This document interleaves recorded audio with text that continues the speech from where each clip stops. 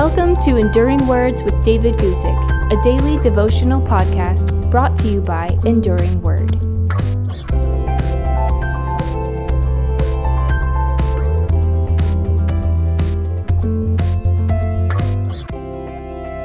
Today, I want to talk to you about how God will sometimes reward even a shallow repentance.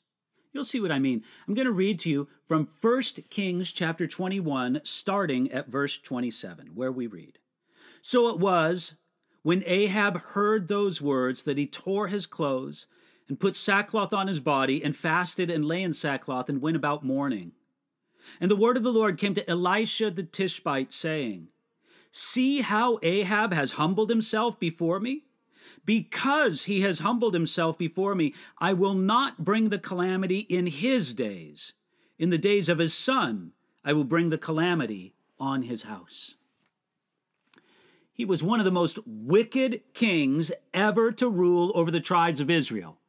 Ahab, king of the northern kingdom of Israel, who together with his wife Jezebel made a dynamic duo of evil. One of the worst things that they ever did was to arrange the murder of an innocent and godly man so that they could steal his land and plant a nice vegetable garden.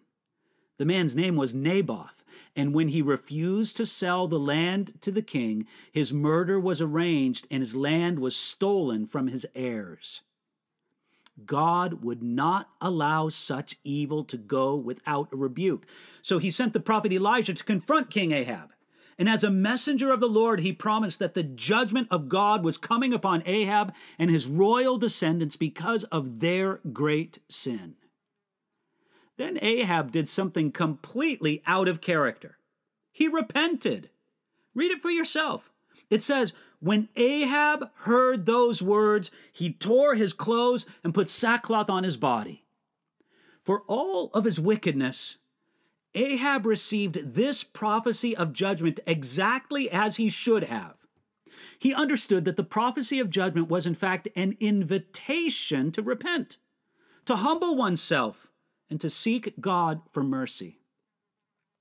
The sad part of it all was that his humility and repentance was only superficial. It was prompted by the fear of God's promised judgment announced through the words of Elijah.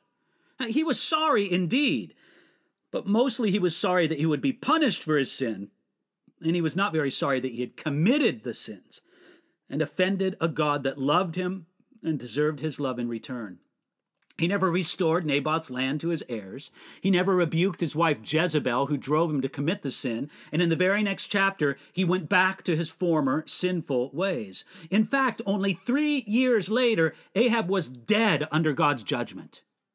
It was as if God said this, if you give me a temporary repentance, I'll give you a temporary deliverance from judgment. A true repentance would see a true deliverance from judgment. Nevertheless, notice what God said. Because he has humbled himself before me, I will not bring the calamity in his days. God honored Ahab's initiative. This shows the power of both prayer and humble repentance.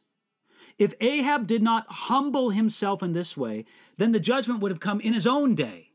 This shows that God gave the prophecy of judgment as an invitation to repentance, and God opened the door of mercy when Ahab properly responded to that invitation.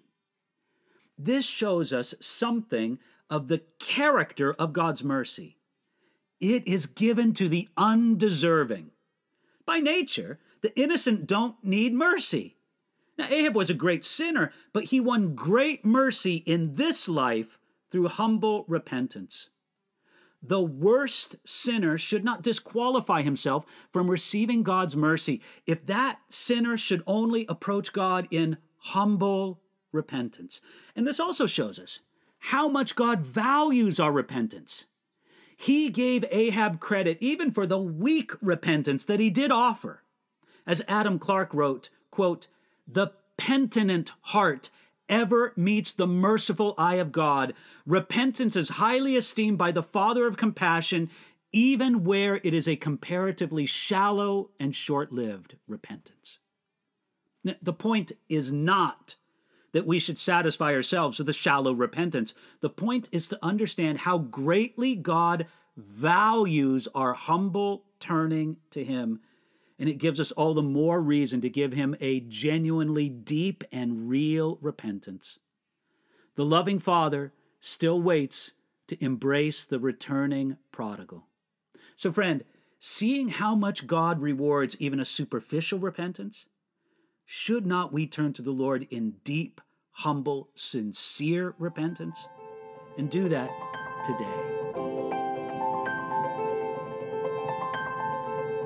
Thanks for listening to Enduring Words with David Guzik. For more information about David's ministry, visit enduringword.com.